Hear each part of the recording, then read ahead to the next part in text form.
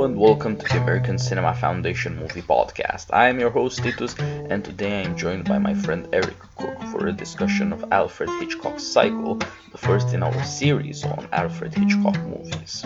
Eric is a teacher of history in a charter academy in North Carolina. He is an organ player in a local church and indeed a pipe organ builder, if you can believe it. He is an American eccentric scholar gentleman and at the same time a boy from working class roots in rural western Pennsylvania. He also scores silent films and plays with his Ivy Leaf Orchestra.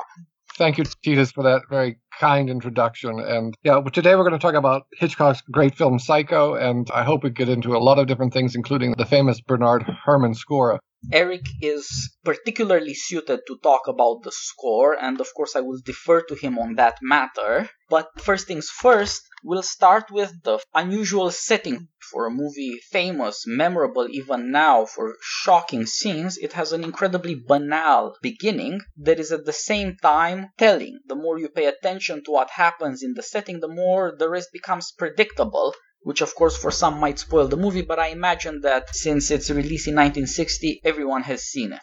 And I think Titus would agree with this, is that one of the things that's so powerful about this film is that Hitchcock plans it so carefully, especially in terms of things, set dressing and camera direction, that if you pay attention, even though he's busy misdirecting you, the audience, the whole time, he's still spelling it out for you if you have the eyes to see it, and if you follow it through, it does add up.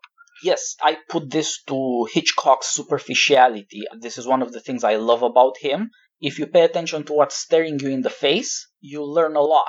If you're constantly trying to dig through surfaces to get to something deeper, to figure out what's coming ahead, you'll be too surprised. So the first two scenes are a view of modern Phoenix in 1960. It looks like a crane shot or a chopper shot that pans over this booming city. That was the decade when Phoenix, Arizona went from about 100,000 people to more than 440,000.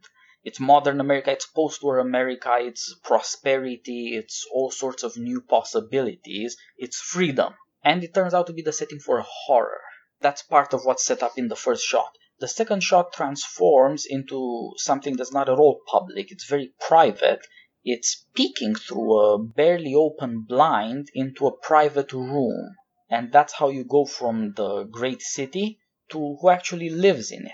And there doesn't turn out to be any correspondence between the two. We follow this great sweeping shot that takes us up and leads us very voyeuristically through the window, a shot that I think Hitchcock, the screenwriter, came up with the scenario, but when Hitchcock films it, it's very clear that he's reaching back into his silent film director days and thinking of the great King Vidor 1928 movie The Crowd, another film that deals with going off to the city in the hopes of aspirations and liberal success and finding yourself in corruption and disappointment. And we move into this adulterous afternoon tryst between our lead characters, Marion and Sam.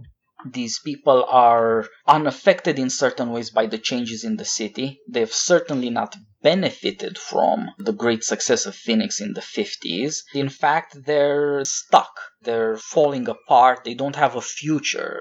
The opening shot looks like the future, but they themselves don't have any kind of future and in fact are beginning to feel a kind of moral corruption set in. They're fairly depressed actually. There's nothing erotic about their tryst. No, this is a very seedy, unpleasant hotel. Janet Leigh is playing Marion Crane, and she says, this is the sort of place, they don't care who you are when you check in, but you better leave on time at 3 p.m. We find out that she's involved with her boyfriend is a divorcee, played by John Gavin, and has no intention of marrying her, and I think this leads us nicely into the reasons why. They're both unhappy because they're haunted by respectability. The woman is ashamed of what she's doing. She loves the man, but she wants respectability. She wants to marry him.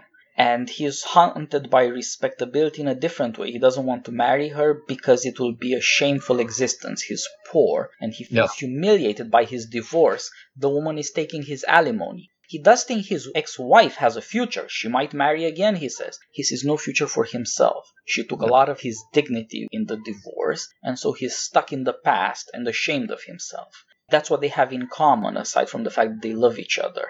None of them can conceive of a future because respectability stands in their way. And this sets up a great conflict between being innocent and being respectable. They're trying to claw their way back out into the open, to stop hiding. And in this scene, you see them stop hiding from each other. They start telling each other their true hopes and aspirations and their fears. They show themselves in their vulnerability. They're not trying to put on a show anymore.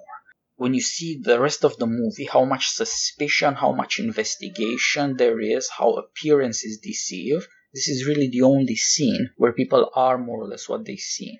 And within that, we have two internal conflicts that are brewing too. We have within Sam this desire to set things right, but he can't decide whether or not he's had this sort of trysting relationship and is it going to go deeper? And it's obvious that Marion Crane is much more in love with him at this point. And she has to decide whether she wants out of this because he's not willing to take the step to go deeper, or what can she do to allow it to go deeper? And of course, that sets up the great dilemma for her that comes in the next scene as well. Yes, this is just an afternoon tree, so it's back to work for everybody. At work, you see this environment of men and women who put on a show and who are trying to scrape by life in a way that protects them from other people. The two characters that matter here are her colleague, whose typical lines are, "You go on your wedding night on tranquilizers. If the husband finds out, he won't like it, but for her, eroticism has been a disappointment from the start." Now, on the other hand, when some client coming in doesn't make a pass at her, but only at the other woman, this married woman says, well, it must be the ring. She took to her marriage with tranquilizers, but on the other hand holds on to the respectability of the ring to lie to herself about the fact that she's not really attractive to strangers. That's right. And the woman that plays that, you may remember, is the daughter of Alfred Hitchcock. Yes. So there's really delicious sort of thing here, right? Pat Hitchcock's playing this repressed, unhappy, drugged-up coworker who's jealous that this Arizona oil man doesn't flirt with her. Yeah, and then, as you said, she's a pill pusher. That's her solution to things. Yes, very modern American, too, and especially mid-20th century. I mean, we still deal with it, right? We're going to solve our problems we'll give the boy a pill, Yep. Well, if you're poor, you have pain and you deal with it by pills. Yeah. If you're rich, you don't have that problem, and that brings us to the other character, the oil man. What's his deal? Well, he's there to expose everybody's corruption. He points out that Marion's boss keeps a bottle of bourbon in his desk drawer. Oh, yes, it's shocking, he says words to that effect, isn't it? He tries to peel back and expose all of these people's corruption. At the same time, like you said, with his wealth, he protects his own daughter, so he thinks, from corruption by buying her everything, and he claims that she's never known an unhappy day in her life because of his money. Yep, that's what he says. Money keeps unhappiness away. Money does for the rich what pills do for the poor. And he tries to tempt our heroine as well. He makes a pass at her that's shockingly incestuous. He's talking about my girl, and he then explains when he sees her shocked that I don't mean you, I mean my daughter, but then spends the next part of the scene staring at her in the most leering way. Yeah. One of the things that crops up over and over again in this film, again worth paying attention to, is the use of names. Here he is, Tom Cassidy, combining Tom Mix and Hopalong Cassidy, two great cowboy characters in this corrupt Mephistophelian tempter. Yeah, he's the only guy who looks like a cowboy. Yes. And he does bring a kind of out-of-the-city lawlessness with him. He thinks he can do as he pleases. He doesn't obey rules. He's also the only guy running around with money. City people are shocked at such a big transaction, and their solution is to go to a bank. This guy being a kind of heir to bank robbers, he has absolutely no care about that sort of thing. He calls it his private money. And his proposal, the other attempt to tempt and corrupt the woman, is a weekend in Vegas. Also a place where there are no rules. Yes. And a place where cash and the flow of money, obviously are important. And so, of course, this leads to the temptation of Marion Crane is she is entrusted to deliver this money to the bank, and what is she going to do with it? Yep, that's the boss's solution. The boss doesn't want a cash transaction because it's risky and he hates danger. But on the other hand, he doesn't want to lose a client.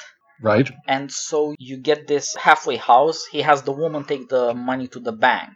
Later he tells himself, well, when somebody works for you for 10 years, you trust them. That's right. He excuses himself. He's, in a certain sense, innocent. But he does need an excuse because he wanted to pass the problem on to somebody else. The truth he confesses is that he was scared of the money. He put it on somebody else's shoulders.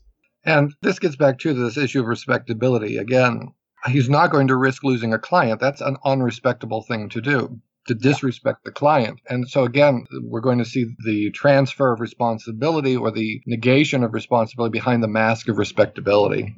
Yep, and this is how the corruption of Marion Crane is affected. Privately, she doesn't have a chance at marriage, and publicly, these older men, who are the only men in town, are tempting her and pushing on her their own fears. It's important, as you noticed when we were talking, that she has no father. Mm-hmm. She has a mother and a sister, but no father. And the moral authority is the mother, right? Very important. And one of the things we also notice is that this is a film that's lacking in fathers and father figures almost entirely. Yes. You just have the boss who abdicates any responsibility of his own. Instead of taking the risk himself, he pushes it on the girl. And the other out-of-towner who's all about the risk because he thinks about having his own way.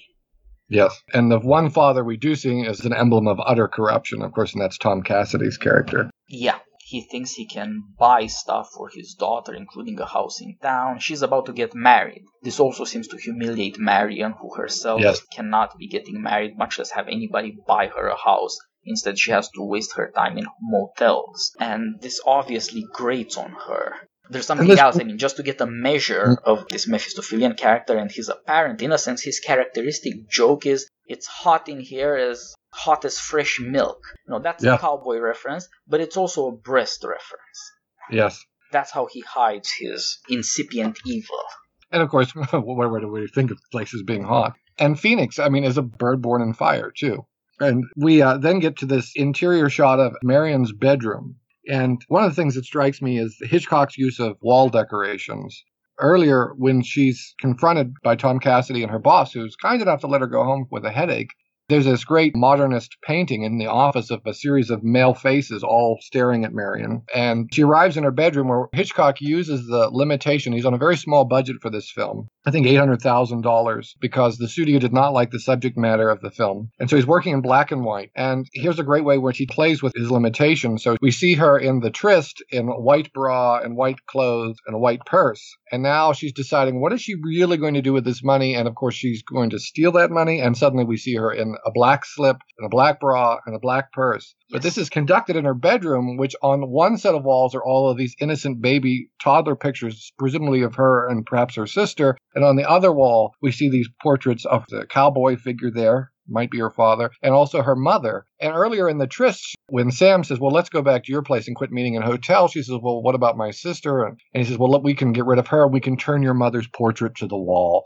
So here, as you pointed out in our earlier conversation, caught between innocence and respectability, she's got to make this decision. Is she going to deposit this money or is she going to flee and steal this money? Yeah, I'll add just one more joke to this. The boyfriend, Sam Loomis, he says, we'll send your little sister off to the movies. Yes, that's right, yes. What is she going to see at the movies? That might not be all that respectable either. Yeah. She does seem to have no way out, and when she realizes this, it's because she takes offense and opportunity at the same time at that devilish figure.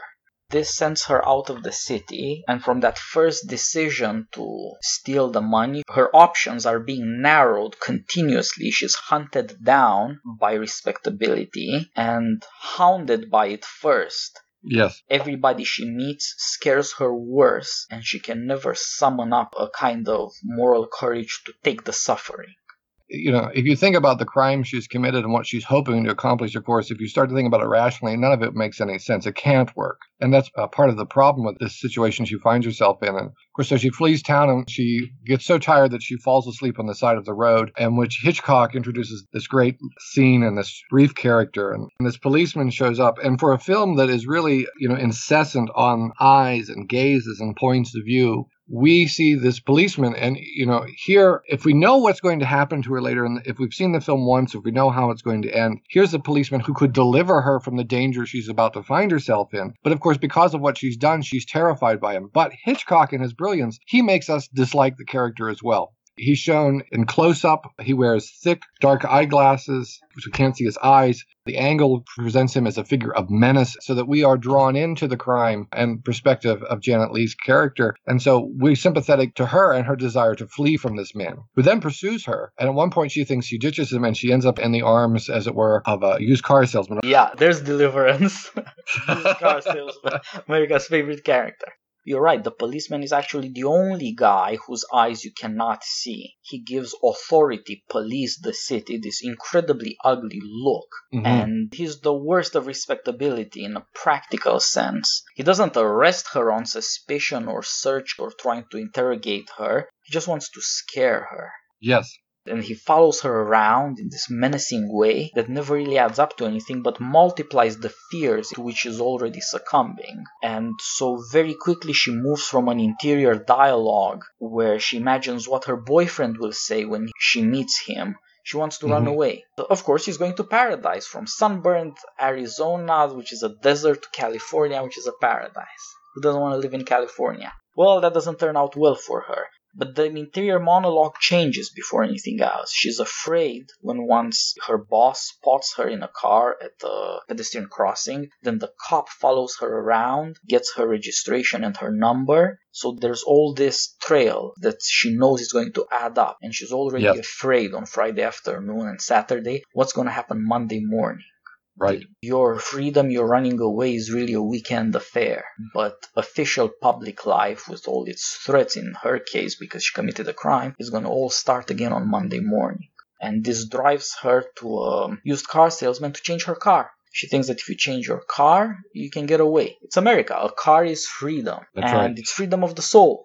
She's in such a hurry to buy a car that she won't take it for a spin, she won't take a look at it, she won't haggle over the price. And the used car salesman shows this combination of corruption and respectability. He wants to give her as many chances as he can so that there won't be any trouble for him. Yes, and he doesn't want any trouble because he suspects that something's very wrong, but neither will he really engage her here either. Right? Just like her boss, he can't turn away a client, but he's wary at the same time of dangers. He says, the first client of the day is always the most trouble. Yes. But he can't say no. He says, I'll just make you such a sweet deal you don't have anything to complain about. But of course, what he proceeds to do is what he always does, try to take advantage. But when he sees that he can, that she doesn't push back, he starts suspecting her and treating her badly. What kind of woman is she to accept his proposals?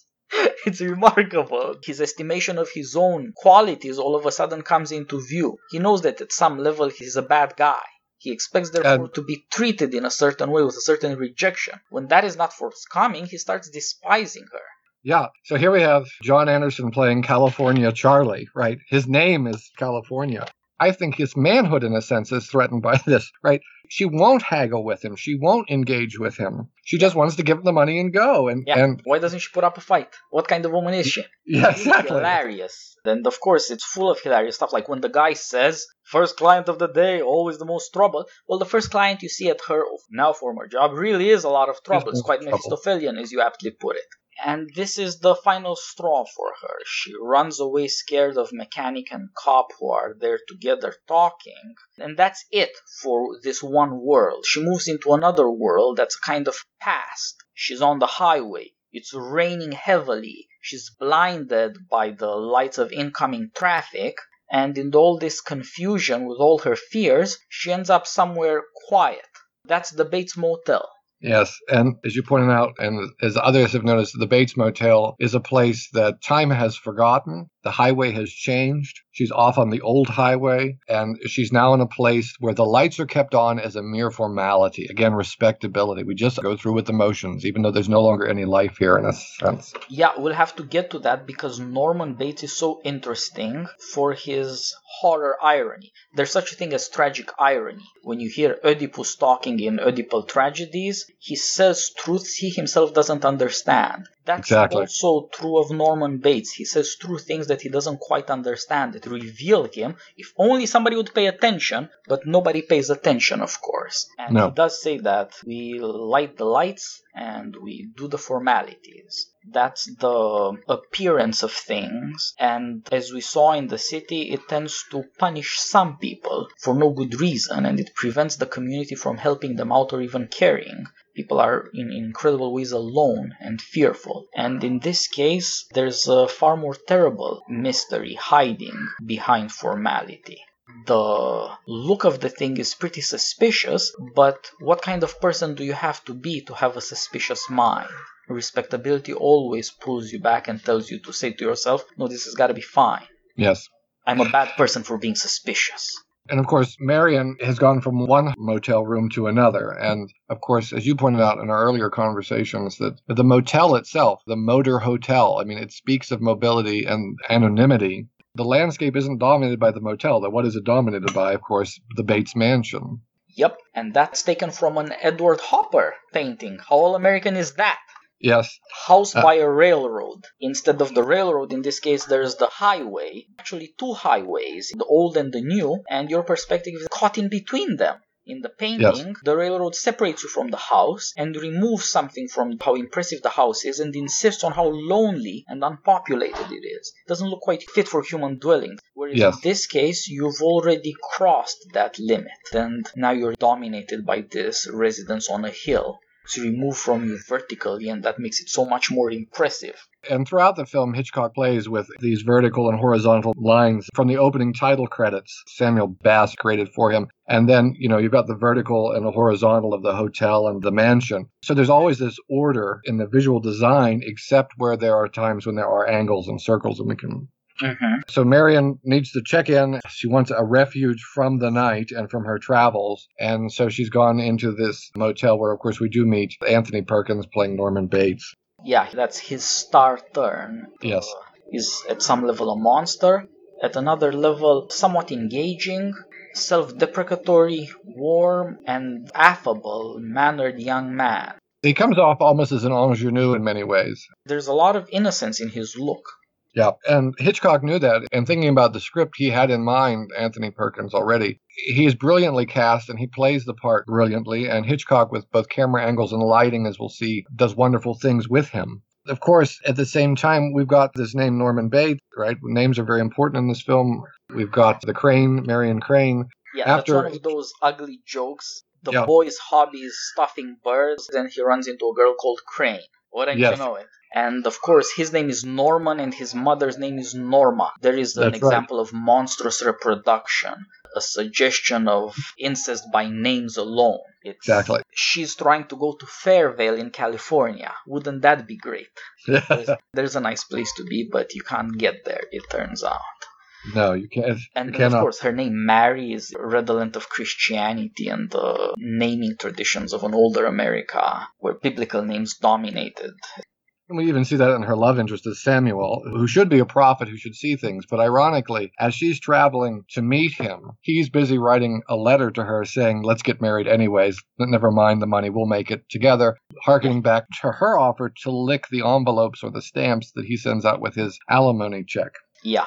And so you see that he learns from her example of self-deprecation, of self-humiliation. She'll tolerate the fact that there's another woman who has power over his money and dignity. And now he's trying to answer that with a sacrifice of his own. But it turns out not to be that easy. So it seems like a world where you can have trysts in motels lies to you in a certain way. Because you think there are still rules that maybe you break some of the laws, but you're still safe. You may step out of them, but they'll always be there for you to come back. It may hurt a little when you come back. You might have to pay a price or step on your pride, but they're there. You can trust them. But it turns out that corrupting your own innocence in a way and letting circumstances corrupt you opens you up to other kinds of corruptions. And from a certain point of view of individual right, typical of the city, a country, a system of justice, these people do not deserve what's coming to them. No. The plot suggests there's another way of looking at this. These people live a liberated life that's typical of the city where you are anonymous. All houses are motels in the city in the sense that they're temporary.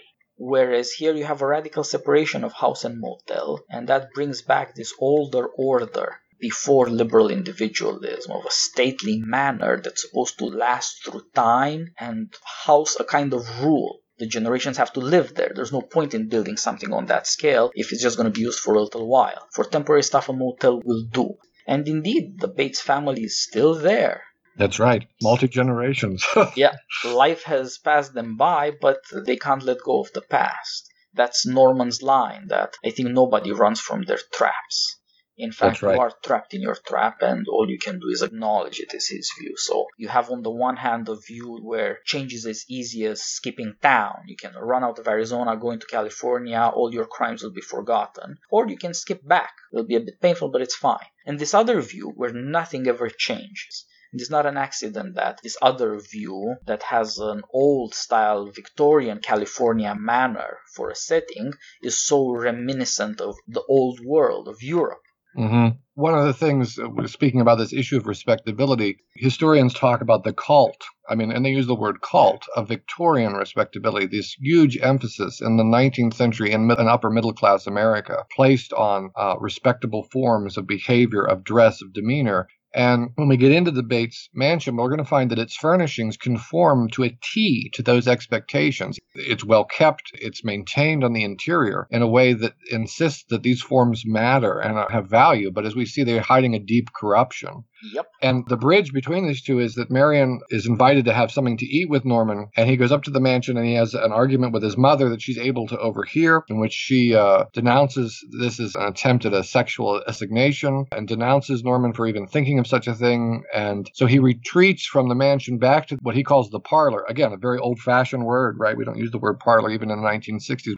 To this parlor behind the hotel office to eat. And his office, in contrast to the sort of nondescript furnishings in the rest of the motel interiors, his office is furnished with castaway Victorian furniture and artwork and knickknacks, and of course his stuffed birds. And there he and Marion are confined in this wonderfully, carefully calibrated conversation about their individual traps. Yep. And as you said, Norman says, well, all you can do sometimes is like a bird, scratch and claw at the air, but you can't escape. And Marion believes that this is the opportunity, looking at Norman, seeing someone in a worse trap. She believes in him, although she has no idea how bad, that this is her chance to change and get out of her trap by going back to Phoenix and righting what she's done wrong. And this comes out in their conversation. But as we see, if you pay attention to what's in that room, Hitchcock is telling us there's a lot more going on here. Yeah, she thinks that she's the spectator to a scene, like we as an audience expect to be the spectator to a scene. And in that sense, the movie plot would work like this. Girl is in trouble, but she has honest desires and hope for the future. She does something stupid, and then she learns the error of her ways, and that's where we are, almost halfway through the movie. Now you expect her to somehow find her way back, but that's not the movie we're gonna have today. No, and as you pointed out, Hitchcock brilliantly has layered two different dramatic structures on top of each other in this film. And we're coming toward the climax on one level of a two-act structure where we think this is going to be the turning point. And like you said, we would expect at this point in a Hitchcock film her to have to go through all sorts of trials and tribulations, but to get back and resolve things, sort of like in North by Northwest. But Yes. That's not what he's going to do here. No, the trouble deepens. Act by act, there are more revelations on the one hand of the problem of respectability, on the other hand of the problem of what secretly corrupts innocence. Halfway through the movie, of course, is the shocking murder of Marion Crane. That's the scene that's most memorable, most lauded, most remembered, what have you. It's not what Hitchcock himself liked best. He was focusing most on his ending, and we'll get to see why. But this is the one that the public stuck with. And No pun intended. And what stands in between the murder and this conversation, the way we'll try to explain what goes on in the conversation, because the emphasis changes. The first act is dominated by Marion Crane, and you see the world around her as she moves. Now the world is dominated in a static way by Norman Bates. And you get to see the world he made for himself, or the world that best puts him on display. He stuffs birds, for example, he says, because they're so passive. He doesn't like stuffing animals, especially not house pets, because you expect them to be active, alive, warm, moving, and they're not. He has an awareness of the fact that when you try to take control of things, you kill them. And when you can have control over their form, there's no life left. And his solution is to settle for birds. They're possessions, they're of your own making and under your control, but on the other hand, they don't feel shockingly lifeless, so you can lie to yourself. And the other thing, of course, is the paintings in the room. One Yes. of the paintings serves literally as a barrier between his room and her room, between life and death, and between the one part of the movie and the other part of the movie. The painting has often been a source of controversy, but I think it's pretty obvious. You can identify it quite clearly now. Also, interestingly enough, in the original trailer for the film, Hitchcock takes you into the parlor of this scene and on the set and says very clearly, speaking directly to the audience in the camera, behind this painting is the key to what's going to happen. And the painting is a Baroque painting by Wilhelm van Mieris. It depicts the assault on Susanna by the elders, which is found in the apocryphal book of Daniel. It's an addition to the book of Daniel that's in Protestant Bibles. It's in Catholic Bibles. Some Lutherans and Episcopalians use it. It's not found in the Jewish scriptures, but it probably was in the Septuagint. And in the story of Susanna and the elders, Susanna is an innocent Jewish woman who goes to take a bath. It's very similar to David and Bathsheba. She is observed by two corrupt elders of the community in exile in Babylon. They proposition her for sex. She refuses. They turn her over for torture and death by stoning. They accuse her of having had an adulterous affair they observed with a young man. At this point, the prophet Daniel steps forth from the crowd and says, "Let me examine these two men independently to determine the truth of what they're saying." And he cross-examines them and says, well, this tryst that you observed between this man and this woman, what was the tree that it took place under? And one says a yew tree, the other says oak. And on their discrepancy, their corruption is exposed to the community, and they instead are stoned to death. And Daniel is hailed as a hero. And interesting, this is the scene that Shylock refers to in the great trial scene in Merchant of Venice when he says, "Behold a second Daniel." And so in the mid-1950s, this story of the voyeuristic corruption hit a chord with a number of people. Picasso paints it in 1955 in a framework that's very similar to what we see with the peeping Tom hole that's behind this painting that Norman uses to spy on Marion Bates as she disrobes before the shower scene. Carlisle Floyd writes the opera Susanna. It's setting it in rural Appalachia and is a big hit on the art music scene in 1955. So Hitchcock takes this biblical scene and uses it as this bridge then into the corruption of this character, Norman Bates. Yeah, in the long trailer, this short 6.5-minute film where Hitchcock introduces the setting in an incredibly comical fashion, he calls this painting something of great importance. And of course, the tendency in the movie is always to dig deeper and deeper to find out what's happening next, what this scene is hiding about, say, the next scene. And Hitchcock shows you the painting being removed, an eye staring through the peeping hole, and it makes Norman Bates seem like he's the elders staring lustfully at Susanna. In this case, however, the girl has committed a kind of adultery, and she does not get rescued. The biblical story is changed because this will not be a moment of providence and prophecy. This will be a moment of wrath. This is Christian horror, where instead of the providence of God, it's the wrath of God that follows on misdeeds or sins or transgressions. But Hitchcock also makes two other points. One of them is, you are Norman Bates. The audience is engaging in this kind of voyeurism. As we said, from the second scene on, all the interior scenes, her apartment, the motel where there's the tryst, her innocent sleeping form spied on by the cop whose perspective the camera assumes for our benefit. And now this perspective, we see as Norman Bates sees through a circular lens, could not make it more obvious that this is not merely an incrimination of Norman Bates or the old antiquated order that's crooked, corrupt, that he embodies perversely, but there's something wrong with the audience. There is a curiosity that's violating innocence. And the other point Hitchcock is making is that we tend to remove surfaces, to get inside of things, to cut to the core, whereas what we should be doing is staring at the surfaces. The painting of Susanna and the elders isn't just there as a comparison for the plot itself. What kind of young woman? Has she committed adultery? Who will be doing the investigation? Will she be delivered? Does she deserve to be delivered? All these questions from the biblical stories define the plot with all the differences. To understand the plot, you understand it in relation to that story. The symbol, the painting, is an argument in shorthand that you need to work out at length as we are trying to do now. The other thing he's pointing to is paintings. This veterotestamentary scene was a big subject in the Renaissance as well. And there are two other paintings in the parlor that are big Renaissance pieces. Both of them are about the relationship between Aphrodite, goddess of beauty, splendid female nude, and Eros, the little child with wings, bow and arrow, who's supposed to be the god of love.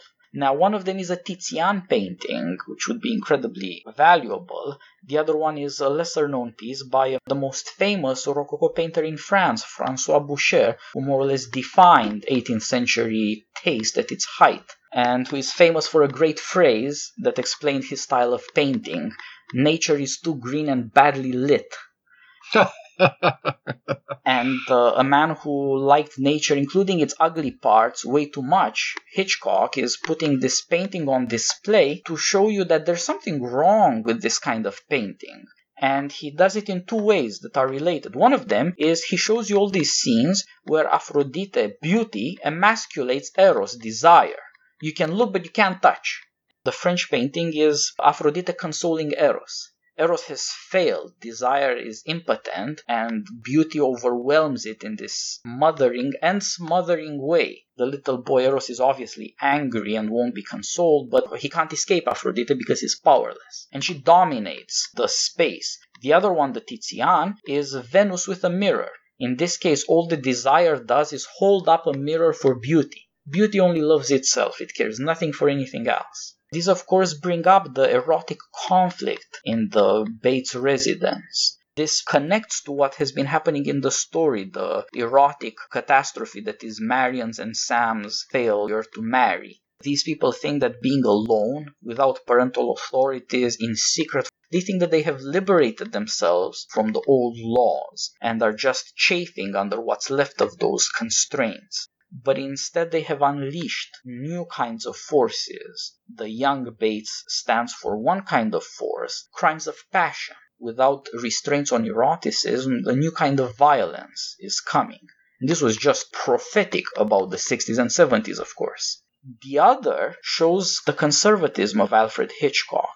The old Bates, Norma as opposed to Norman, shows something that was known to the Bible, to Greek tragedy, the dangers of eroticism creating a tragedy in the family. Family could exist apart from the city. Take the biblical story of Lot and his daughters, or of course any of the tragedies of Oedipus. In all of these cases, the family is the place of tragedy, and one of the types of tragedy is erotic.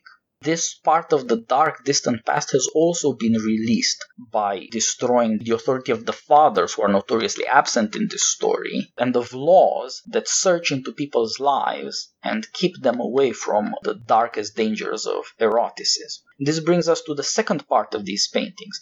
They give you these beautiful paintings in which beauty, Aphrodite, dominates love. These are objects you can have, but they're supposed to be innocuous. Eros is not supposed to be at all dangerous. It is utterly emasculated as a child. From a fairly Christian conservative perspective, Hitchcock, through his plot, shows that that's not true. Eroticism is utterly capable of creating monstrosities, and that people should be paying attention to that.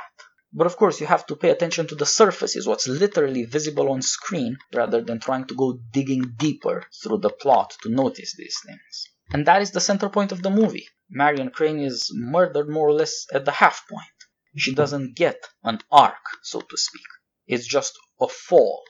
And of course, Hitchcock used this to great advantage. I mean, he wouldn't allow the audience in. You couldn't be seated late for the film, and he swore everybody on the set to secrecy. The elimination of the star figure from a picture at this point was, I think, almost unprecedented, if not unprecedented, in the studio system. Pretty much. It's interesting, too, in the paintings, when you look at both of them, if you look at Venus consoling Eros, at her feet are a pair of birds, of course. And likewise, another detail is that throughout the film, Marion Crane avoids mirrors. She avoids seeing herself in a mirror. They disturb her. She flees for them both in her home and also in the bathroom, when she goes into the bathroom to count out the stolen money to pay for her used car. So she avoids looking at things on the surface and therefore dooms herself almost. And yet at the same time there's also the sense that she won't do certain things. She doesn't eat. In The Tryst, we see an uneaten sandwich. And until she sort of reaches a confessional point in an indirect way with Norman, and she's finally able to eat and, of course, be cleansed in the waters of baptism of the shower. But at that point, as you said, the horror for a Christian is this should be the beginning of Marion Crane's redemption. And instead, it's this snuffing out of her life in a violent tragedy. Yes, you do see her talk to Norman with a new honesty and an attempt to live through her mistakes and see them through rather than running away. And she does enjoy that shower way too much. It's clearly a moment of hope for her. And it turns out that running outside of the city and running away from the laws by which public life is conducted opens you to dangers you didn't even know existed. And that explains something about watching the movie from the beginning. It starts from such a banal setting that you have to look at with as suspicious minds as ours are, because otherwise it seems not necessarily innocent, but banal, uninteresting. You don't see how horror is going to arise out of this up until you ask yourself, is pills for the poor and money for the rich really a way to organize a city? Is this attempt to drive eroticism into seedy commercialism on the one hand and on the other hand into the pretense of respectability, is that going to work out? It's a city without fathers. It's a city that's all about growing. And some of the outgrowths actually are quite dangerous. And although they're not themselves so corrupt, they lead into other things that are much more corrupt and can't be recognized as such. And now the drama switches from Marion to Norman, and it becomes his picture at this point.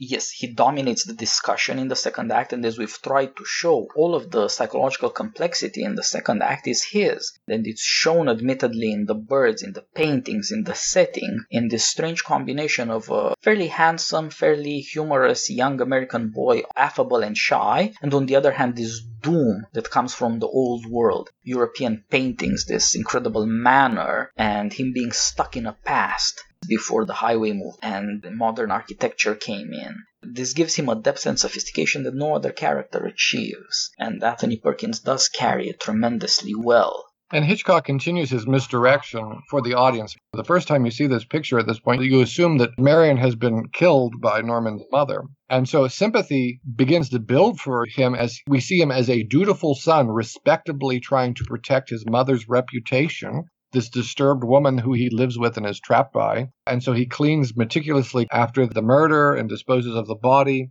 So here we see him actively engaged as an accessory to crime, but it only initially deepens our sympathy for the character. Well, I would say you become estranged from him. He first talks madly. Both before and after the murder, he's dangerous, and in between, he's a voyeur. It's anger and desire, wrath and lust. It's not that respectable, but I do agree. It does feel like this is not really his fault. He meant for the best, he was being helpful, gracious host, self-deprecatory. But from then on, something changes. The third act is dominated by Lila, Marion's sister, and her boyfriend Sam Loomis, and their attempt to work out suspicion from the image of respectability and the power it has to run people's lives. You have a kind of alternative to it. Suspiciousness. And this suspiciousness meets all sorts of resistances, and this is the deepest part of Hitchcock's analysis of this conflict of innocence and respectability. There are two characters trying to find out the truth about Marion's fate, who has disappeared for a week. If Marion was going to do something like this, it would most likely be tied up with Sam Loomis. And she arrives in Sam's hardware store, the business that he runs. Presumably he's the owner. When she arrives there are two very interesting details.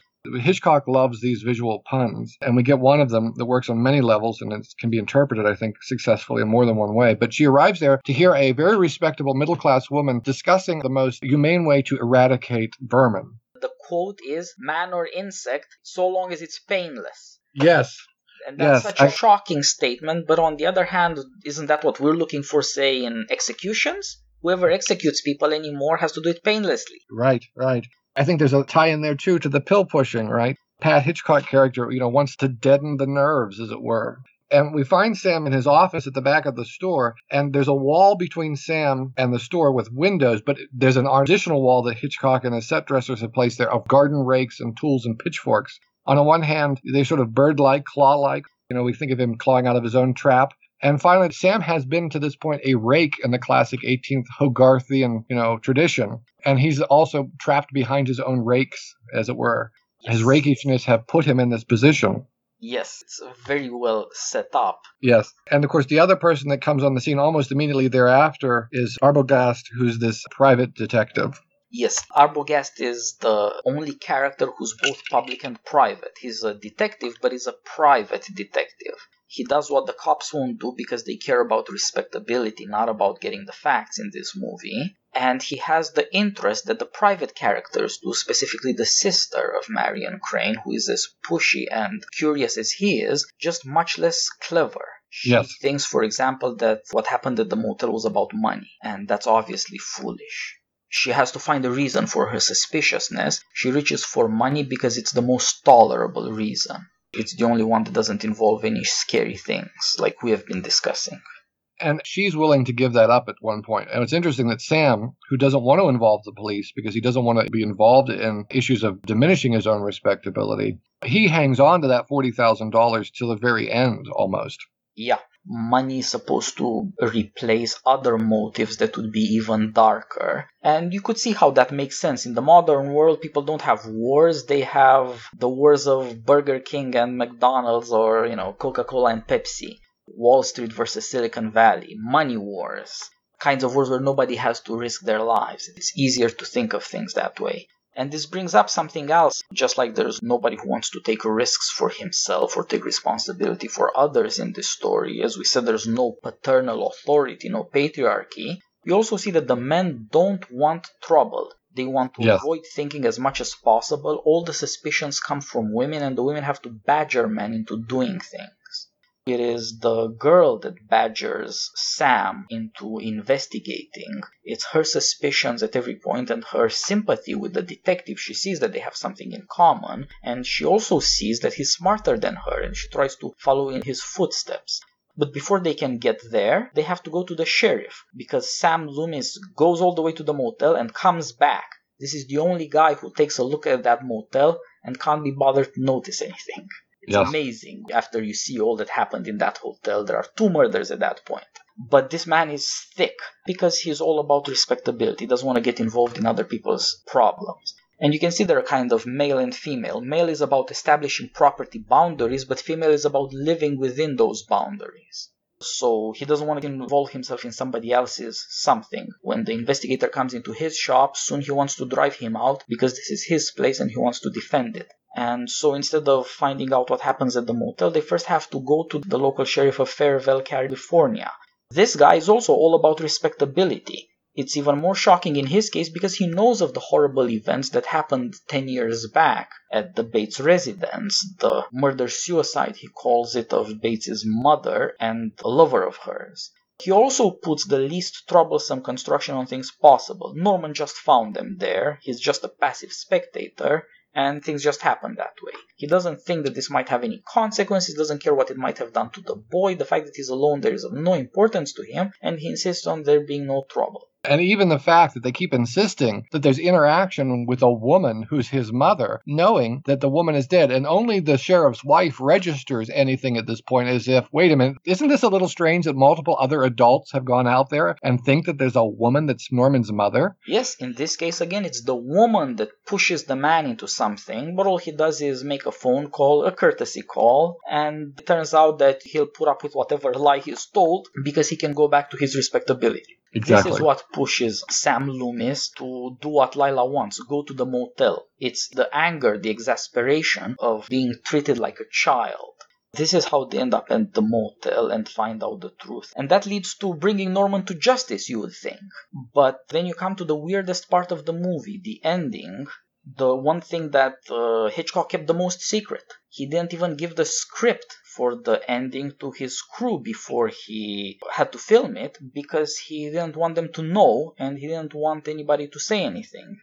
They also maintained the fiction on set that there was a role available for an older female actress to play. As you pointed out, I did not know this, that even Helen Hayes had been bandied about in the pre-press releases and so forth. Yes, this entire fiction was elaborately contrived to hide the truth about who Norman Bates' mother is. And of course, being that the mother turns out to be inside his mind in some way, that Norman and Norma is some perverse form of reproduction, some kind of incest that you never quite know the details of, that's of great importance. And this brings us to this final conflict of innocence and respectability. By this point, after all the destruction, all that's left of innocence is a desire to learn the truth.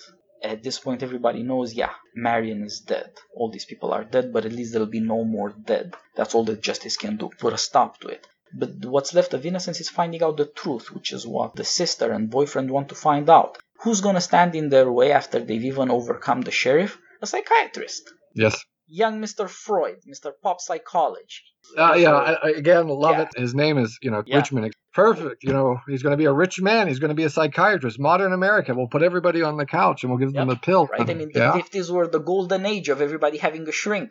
Yes, exactly. It gave us Woody Allen. Yeah. So here he comes. They've discovered that Norman, of course, has been keeping this mummified corpse of his mother in the home. He has devolved into this person who inhabits both himself and his mother, his own corrupted mind and soul. Of course, this is exposed. Again, as you said, it's going to take Lila Crane to go into the house and explore from garret the cellar. And this psychiatrist is going to wipe this away. It's interesting, the reaction of the original screenwriter who created the scene felt that the scene was played all wrong. Joseph Stefano was the screenwriter. He felt that the psychiatrist was too bombastic. He comes out there like a raconteur. He's going to explain this all away and make it all make sense for all of us and give us a sense, so now we know and we leave. And if you stop and think about this penultimate scene with the psychiatrist and the final scene, which is, again, an interior monologue, but this time it's Norman's mother, we quickly realize that we've got two contradictory accounts of what actually took place in this conversation with Norman, that the psychiatrist is revealing the real meaning of what's happened. He basically says that Norman is a corrupted meat robot. There's something wrong with his wiring, and that's what's wrong with him. Yeah, that's very well put. He explains the events without involving Norman at all. He's just the consequences of some psychic forces that acted out in him and have been acting out in him with necessity. He has no kind of way of acting for himself. All his cleverness, the insights you find in him, his dialogue, all this stuff is just explained away. This is a correlative scientifically of what politically you see in the sheriff. He was there on the scene, he saw what happened, and he wants to believe that the boy was just a witness, utterly passive, in no way involved in anything dangerous, and also not affected by dangerous things. They both want to explain Norman away, and so both these supposedly practical in the case of the policeman and theoretical in the case of the psychiatrist, both accounts of Norman fail utterly because they don't take seriously the problem of evil. No, they don't take seriously the problem of evil, and they also actually don't explain anything at the end. We don't know who killed her. Norman's mother commit suicide. Did Norman poison them? There's no explanation of what really happens. Yeah, what happened to Norman's father before the mother and lover were killed? Nobody knows these things, but that's Norman. Norman was defined somewhere in between the death of his father and then the death of his mother and lover, and in as much as he's trapped there, nobody cares. No, and no one cares at all. And it's this general uncaringness. And Hitchcock, in the discussions when they purchased the book, the studio said this is based on Ed Gaines, who was this serial killer in Wisconsin, who's also served as a model for Buffalo Bill and Silence of the Lambs and so forth. And they said this book is too, we can't believe this is going to make a successful film. And Hitchcock, in his discussions with Stefano, said one of the things that increasingly bothered him about modern America were these supposedly meaningless murders, as if, if there'd been a robbery, then at least they died for money. And Hitchcock was really bothered by this devaluing of human life. And I think this comes out of his Catholic and Jesuit upbringing. Yeah. And, this is sort of sacramental details that are scattered in the film. And so at the end, we have this modern, secular, psychiatric explanation that, as you said, utterly fails to account for evil. And the evil that's in every one of these characters. In the discussion in the parlor, Marion says sometimes we all go a little crazy. And this idea that we all have this ability in us to step into this evil and embrace it. And if we think we're going to hide behind respectability and that's going to prevent the evil from taking over, we're kidding ourselves.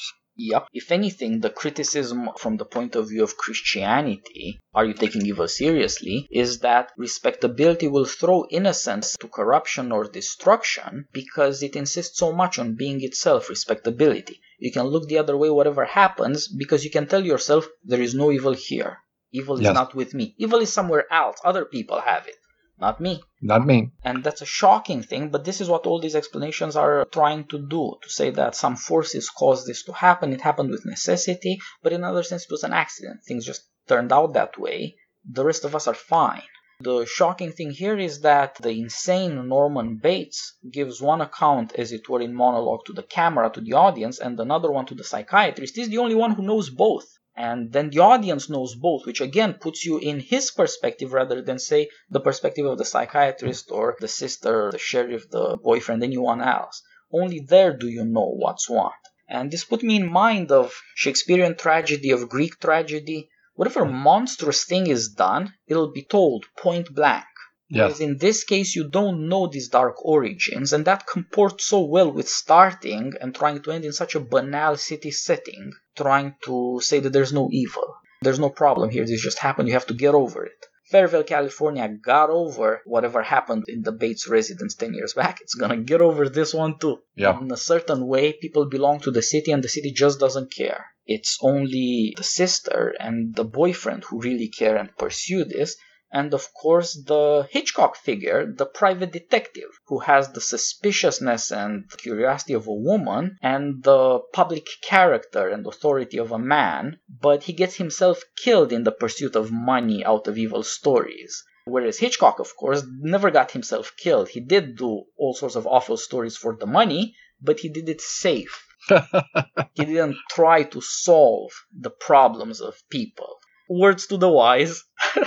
And I think that you've hit on something. I think in the modern world, the private detective does inhabit both this sort of male and female realm, in that he has to have intuition, typically ascribed to the woman. He's got to have, as we'd say in Western Pennsylvania, nebbiness, right? He's got to be prying into people's things. Mm-hmm. And yet he combines this with a masculine swagger and bravery and heroism and a public responsibility, even though he does it in a way that's awfully very seedy. Yeah. And it's that's interesting. The world he lives in, right? Yes, but he's a necessity for the city, isn't he? He's part of the city. He has to exist for the city to function. But he's a kind of complement. He's in certain ways outside.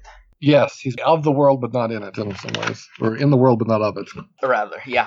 And I think this is the ultimate in the criticism of Hitchcock. This is a kind of conservative criticism, but it is criticism of both conservatism and liberalism. Yes. It wants to teach liberals that the notion that you can free yourself from the law without stepping into chaos or evil or both is deluded. But it also wants to point to conservatism that its splendid past hid incredible evil, and that the reason we wear the mask of respectability is to tell ourselves there is no evil here. And that leads to something about Hitchcock. He takes something lowbrow like horror, something so ungenteel, unrespectable, and on the other hand something as high as Renaissance, Rococo, Baroque paintings and sculptures and other works of art, and he puts them together in a middlebrow thing, which is American cinema. Now, that means that the low vice of curiosity is preferred to the not quite sound virtue of respectability, but it is done in the service of self-awareness. It is trying to tell the public, we all, the respectable people of this world, that we all as an audience of dark, dangerous, prurient, titillating, sensationalistic stories, we're not that respectable after all. We should learn to confront some moral fallibility in us. We should consider that there is some evil among us, and we are not entirely innocent of it. The more the plot is persuasive, interesting, compelling, the more we pay attention, the more it's because it answers to something in us. There are dark passions in our souls as well. That's part of the moral teaching that movies are supposed to affect, and I think conservatives especially should learn this from Hitchcock, to learn that there are ways to deal with the culture and with society that are neither pedantic nor preachy, but are on the other hand quite plausible and persuasive. I don't think there's a finer meditation on the pervasiveness of original sin in cinema as Psycho. That's a great concern for Hitchcock. This is why we started this series of podcasts on Hitchcock movies. We're going to do the next family tragedy outside the city story, which is The Birds, which also features a family outside of the city that turns out to be somehow horrifying. And it was the movie he made after Psycho, so they're connected. Then we'll do movies where churches are tied up with guilt and sin, like Vertigo. So we'll have the chance to dwell more on the meditation on evil, original sin, the difficulty of any kind of grace or redemption. And I don't think we can end a discussion of Psycho without at least briefly talking about Bernard Herrmann's wonderful score for the film. Of course, here I defer to you. Hitchcock deferred to Herrmann. It just gave him carte blanche. Wherever Herrmann overrode him, he lived with it. Herrmann's score convinced him that this was going to be a success. It was indeed the greatest success of his career and made him enormously wealthy because the respectable studio decided to relinquish a lot of the stake in the profit just to cut his salary as a kind of punishment for his prurience. Well, I think one of the things that's interesting is that the studio didn't want to do this project. Hitchcock wanted to do it, so they tried to constrain him as much as possible, and he liked to stick his finger in the eye of the studio at that point. And he approached Bernard Herrmann, and they'd worked together, I believe, in 8 scores and films together at that point. Herrmann, of course, had been as famous. He had done the score for Citizen Kane. I mean, when you think about that, it was his first picture, Citizen Kane. And his second picture made the same year, The Devil and Daniel Webster, one of my favorite films of all time. He won an Academy Award for his second film score. So Bernard Herrmann is really a pivotal figure in American film music history. Interestingly, Hitchcock said to him, look, Benny, he called him Benny, I'm going to be able to pay you your full salary for this picture, but as a result, we're going to have a very constrained budget. So they decided to settle on a string orchestra to do all of the scoring as opposed to the lush orchestral scores you'll find in some of their earlier collaborative efforts. And Herrmann went back, and one of the things that we talked about visual puns, when Marion Crane's sister is investigating the Bates mansion, eventually she finds her way into Norman's attic bedroom. And there are a couple of interesting things. She finds a book with no title or publisher's information on the spine and opens it and raises an eyebrow. And of course, those sort of books were Victorian pornography, and the expectation is that she's seen something pornographic. There's an open desktop phonograph with an LP on it. She walks over and peers into that, and we get a very quick cut of the label, just fast enough to see that it's the Eroica Symphony by Beethoven. Of course, if you write out Eroica, which is Italian for heroic, and look at it very quickly, it doesn't look like heroic, especially in its contents. It looks like erotic. Yep. And so when Herrmann saw the film, he saw the film, I believe, about December and finished his score by February. I have no doubt in my mind that he saw that record, that title, and decided, aha. And he went back to an earlier composition of his own. In 1935-36, he had written a sinfonietta for string orchestra. I believe was inspired by an earlier work by a colleague, Henry Cowell, a very experimental composer, a child prodigy, a generation older than Herrmann. And in 1928, he'd written a sinfonietta for a chamber orchestra. And if you listen to, they're both on YouTube. Maybe we can put the links up. If you listen to the earlier 1928 piece for strings, woodwinds, and brass, and then listen to Herrmann's string-only sinfonietta, you can definitely hear some influences and similarity, almost to the point of homage, I think, in a couple of the themes. They were both in New York City in the late 20s, early 30s, promoting experimental new music. This is the beginning of Herrmann's career. He worked for radio. And I think when he realized he was going to be writing for string orchestra, he naturally went back to his largest, most complex work for that ensemble. And he lifts one of the cues almost in totality, and this is the music for the Madhouse discussion in the parlor. And he takes that movement from his sinfonietta and basically expands it. Later, he would revise the sinfonietta and actually take the psycho music and put it back and replace his original writing. And then he takes the Eroica Symphony by Beethoven, and I believe he takes it. Other people I've noticed have commented that the Beethoven work, of course, originally dedicated to Napoleon, is a groundbreaking work in which Beethoven takes a single melody and expands upon it for the entire first movement, which is gigantic. It's as long as most classical symphonies had been to that point. And Herrmann takes the structure, the shape of lines, and the same compositional techniques as Beethoven, and he applies it as if a madman was going to rewrite the Eroica for string orchestra. And I think that's the bedrock. And of course, these great crashing string chords of dissonance in the shower scene would not be possible, I don't think, without Herrmann's score. I think it's directly related to these great crashing chords that come at the end of the exposition of Beethoven's Eroica as we get into the development. And throughout, he plays around with this idea of madness in a way that strengthens the underlying psychology of Hitchcock's film. If you take the time and listen to the Sinfonietta by Herrmann online, and also the suite that he later made from the Psycho score, you can arrange it as a little symphony for string orchestra. You can watch them on YouTube with the scores, then go and listen and watch the first and second movement of Beethoven's Eroica, the only two that are on that record label in Norman Bates' bedroom. And I think you can see that clearly that Herrmann is using this. One of the things we'd mentioned earlier, the vertical and horizontal lines, which represent order in the film vocabulary. Anytime there are angles or swirls, they're associated with madness or danger. And you can find this even in the first movement. He starts off with these striking chords, even though the strings are muted. They've got little blocks of wood or rubber on the bridges of the strings to consortino to make them softer. He plays against that. Again, something only a madman would do, right?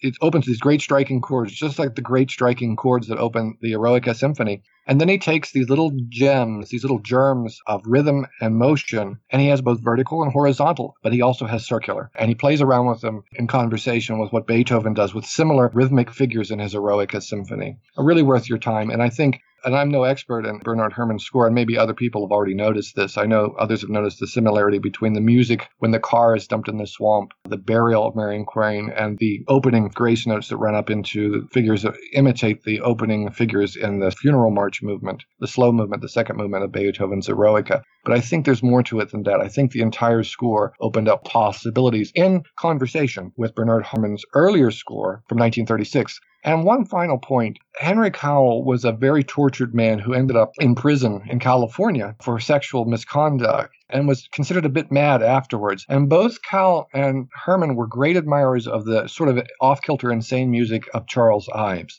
Cowell would go on to write a great deal about Ives, one of the first people to do so, and Bernard Herrmann would be one of the first people to premiere some of Ives' music, including in the first performance of his new Chamber Symphony concert of 1933. The first person that he reached out to tell about that in a letter was Henry Cowell. So I think madness, sexual perversion, and Beethoven and Bernard Herrmann's relationship to Henry Cowell all end up together in that score. Wow, this is amazing and in certain disturbing ways opposite. If there were a good thing, we'd call it serendipitous. Fits in a certain ironic way with the fact that Beethoven is the composer of freedom and of the striving of the human soul. And the breaker of respectable traditions in classical music. Yep.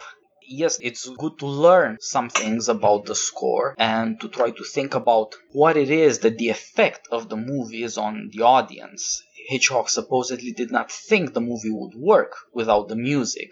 We hope to have shown in talking through it that the story makes a lot of sense and is incredibly sophisticated and worthwhile. But the effect of the movie, how people experience it and what is memorable of it is something else. And that does seem, as you said about the shower scene, unimaginable without the score. It is the one constant throughout the movie, so to speak, teaching you that there is a deep, moving, serious danger. That this is not just a throwaway motel or a throwaway job, that it's all common and something you've seen in every other place. It gives a certain uniqueness and grandeur to the events and an unusual dignity for a horror movie.